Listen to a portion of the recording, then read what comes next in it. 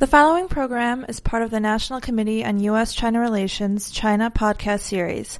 For more information, please visit our website at www.ncuscr.org. I'm Jan Berris, Vice President of the National Committee on U.S. China Relations, and with me is Dr. Pan Guang, Vice Chairman and Professor of the Shanghai Academy of Social Sciences Shanghai Center for International Studies. Dr. Pan is also the Director of the Shanghai Cooperation Studies Center and Dean of the Center of Jewish Studies, both of which are based in Shanghai. He is also the Vice President of the Chinese Association of Middle Eastern Studies. Today we want to talk to Professor Pan about his thoughts on China and the Middle East and the implications of China's role there for Sino-American relations. Pan Guang, welcome to the National Committee on U.S. China Relations podcast series. We're delighted to have you. You're an old friend of the committee, and we're delighted that this information you're about to share with us can be heard by lots of others. Thank you. So let's start sort of in ancient history. 1,000 or more years ago, there was extensive trade between China and Middle Eastern countries, both along the famous Silk Road as well as through trade routes across the sea. That kind of trade was mostly trade, jade, silk, that kind of consumer products. But today, there's also extensive trade. And in fact, the trade volume between China and Middle Eastern countries has grown dramatically over the last decade. China apparently has surpassed the United States in 2010 as the top destination for Middle Eastern imports. China has also invested in the Middle East in railway projects in Saudi Arabia, for example, in Egypt with the Suez Special Economic Zone, in Iraq to develop oil fields. So the question is, we know why China had that trade back in the old days. Why is China now paying so much attention to economic activity in the Middle East? And what has changed in the last decade, especially when the trade has increased so dramatically, to stimulate so much trade and investment? Mm-hmm. The driving factor is at the beginning is oil and gas, but now it's much more than that. Yeah, now it's small products because Middle East people really like everything made in China. So the city like Yiwu, and maybe if you come to Shanghai, you can next time you can drive us 3 hours to Yiwu. Now the Yiwu, the small city, became the trade center between China and Middle East. More than 30,000 Middle East businessmen stay in this city. They send the container every day, many containers to Dubai. Dubai became also center. 10 years ago, no Chinese in Dubai. Now 200,000 Chinese live in Dubai. It's a dragon city, something like that. So they transshipped all the products from China to many other countries in Middle East. So in Middle East, you can see the people use the Chinese bicycle, everything made in China. So not only oil and gas. Now more and more is ordinary people use Chinese products. Mm-hmm. Then joint venture, because joint venture is can produce the very cheap products. Mm-hmm. This is especially the people like Iraq, in some of the Egypt after the war and the riots, the people don't have money to buy the very expensive things. Investment, of course, because we have too many the construction company. Too many. Yeah. So now they construct the highway, bridge, and government building everywhere. Mm-hmm. I mean, too many inside China and not enough projects, so they've gone outside. Yeah. Okay. Yeah. So now they're not only Middle East, in Africa, in Latin America, mm-hmm. they build the thing even here, everywhere. You have major construction maybe. Here? And just to give one example, after the war broke out in Libya, we have to brought back 36,000 people. 36,000. Right. I was surprised. I thought the more people in Egypt, in Algeria, in Saudi, Libya. I didn't think so many people in Libya. 36,000. And of course, this is another issue about the Chinese investment model. This is not good for local people. Right. Yeah, they brought everything. They brought everything. Yeah, family member. They even they even bring the cook because they like Chinese food. They don't like local food or something like that. So 36,000 people. So now we're trying to do provide more job for local people. That's a wise plan, I think. Just a quick question on that. Do you know what the percentage is now between these consumer goods that China is selling abroad and oil exports? I mean, what's the balance? I don't have the very clear idea, but I know the China and the Arab country does not, including Turkey, Israel, Iran. Last year, the trade 200 billion, 200 billion, 2,000 亿. Wow. Yeah, very big, quite a lot. Very big. Okay. But I think the most part is oil and gas. Okay. Yeah, oil. Saudi is now number one.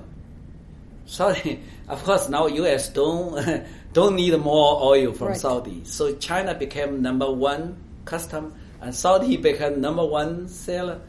2 years ago, China imported 45 million tons of the oil from Saudi, almost 20% of our imports need oil. Yeah. Well, in addition to the increase in economic cooperation between China and the Middle East, you've also strengthened your defense cooperation with Middle Eastern countries over the last few years. For instance, you have agreements with Egypt, Lebanon, Turkey, Oman, United Arab Emirates, and Qatar, among others. China has sold arms as well as military designs, manufacturing techniques, and technology to Iran, which, as you know, is a very sticky issue in the U.S. China relationship. How would you sort of explain this relationship to those who are concerned, especially about what Americans see as China's intransigence in the Iran issue? Mm-hmm. So that's a very interesting area. Is China just began to play some security, even military role in Middle East. Mm-hmm. Of course, like United States, they're just beginning small. Most people don't know. We have 1,000 soldiers in southern Lebanon in the UN peacekeeping process. Right. Yeah, between Hezbollah and the Israeli army. But at that time, we have red lines. We only send soldiers to UN peacekeeping forces for medical and construction. But 2 years ago, when we sent 3 warships to join the anti-piracy, the coalition, so the red line was closed because this is fighting, really fighting. Yeah. But compared with the United States, NATO, and even Russia, this is very small. We don't have the military base. And weapons selling, in fact, I think your information maybe 10 years ago or 5 years ago, since the U.S. and more important, Israeli, we have a good relations with Israel. So we are very careful to send the weapons of mass destruction to Iran, to Syria. But the regular weapons, this maybe still sold by China. Some big weapons, like missile, I think that maybe 10 years, even long ago, we sell. But now, stop. But why? They still have something made in China. This, for example, from North Korea, from Pakistan, from the different way. You know, now in Afghanistan, the Taliban still have weapons made in China, made in U.S. This is 1980s. We work together, give the weapons to these mujahideen to against the Soviet invasion. But they still have these weapons. So this is a weapons issue. Speaking of the security relationship and weapons, how will China's Afghanistan policy change as the U.S. conducts its military withdrawal from Afghanistan? If the security situation were to become unstable and international terrorism unfortunately returned to Afghanistan, how would China react? Yes, this is what I discussed. The main purpose of I coming this time, we have the U.S China dialogue, Afghanistan, Pakistan. And both sides really worry about the situation in Afghanistan, Pakistan, because the central government is very weak, cannot control the situation. Taliban became more and more strong, and we think the future political and peaceful process should include Taliban or some of group of Taliban. So that's very important. Both China and U.S. never put the Taliban in the list of terrorists, only put some person. And Taliban is representative of some huge people, poor people. They never attack for example, U.S. target out of Pakistan and Afghanistan. Completely different from Al-Qaeda. Al-Qaeda is international. They do global jihad. Taliban is local people. They just want to regime change, something like that. So that's a very serious issue of how we can talk to Taliban, discuss with Taliban, including Taliban in the peaceful process. Otherwise, it will be no stability after U.S. NATO leave. China, we now ready for this.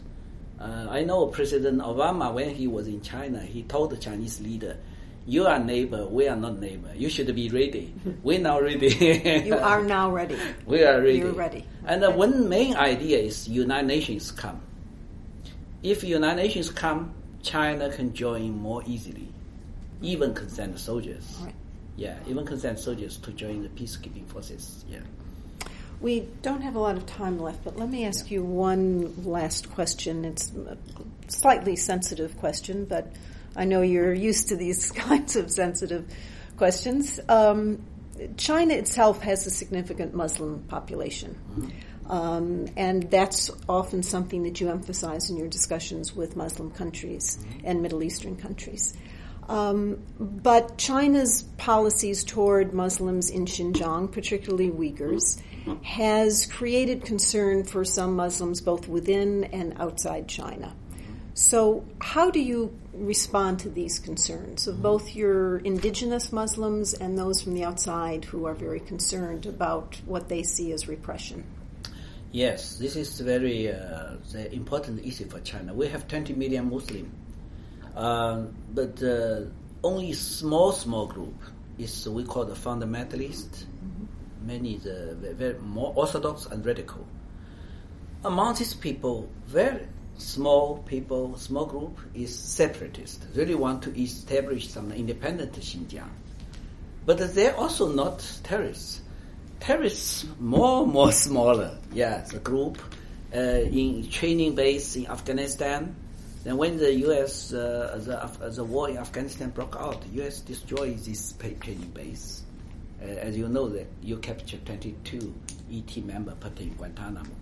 Now, it's a very short comment. Now, situation is the spread of radical Salafism from Middle East. Yeah, from Middle East. So now for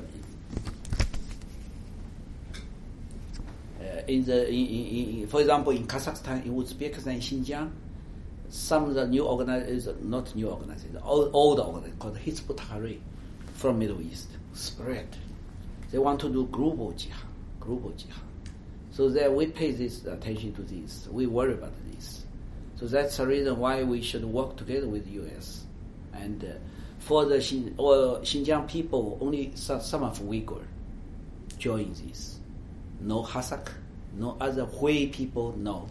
Only some of the Uyghur people went to the Afghanistan, to Kashmir, Pakistan, training. Recently, rumor said even small group go to Syria to do the jihad. So this is the issue for China, but maybe don't have time to talk in detail. Yeah. Well, perhaps you'll talk about it at the event we are going to go to now when you have a bit longer time, and I hope that people who are listening to this podcast and who have an interest in hearing more of your fascinating comments, because you are among the Chinese, certainly I think the most You are one of the wisest and most thoughtful analysts of the Middle East situation. It's a subject that you've been working on for a long, long time. Many of your colleagues who work on this issue just came to it recently, but you've been working on it for many years. And so we hope those who are listening to the podcast might watch our webcast of your talk that you're about to give. So thank you very, very much for joining us in our podcast program. Thank you. We look forward to future occasions to have a chance to speak with you about this. Thank you so much. Thank you.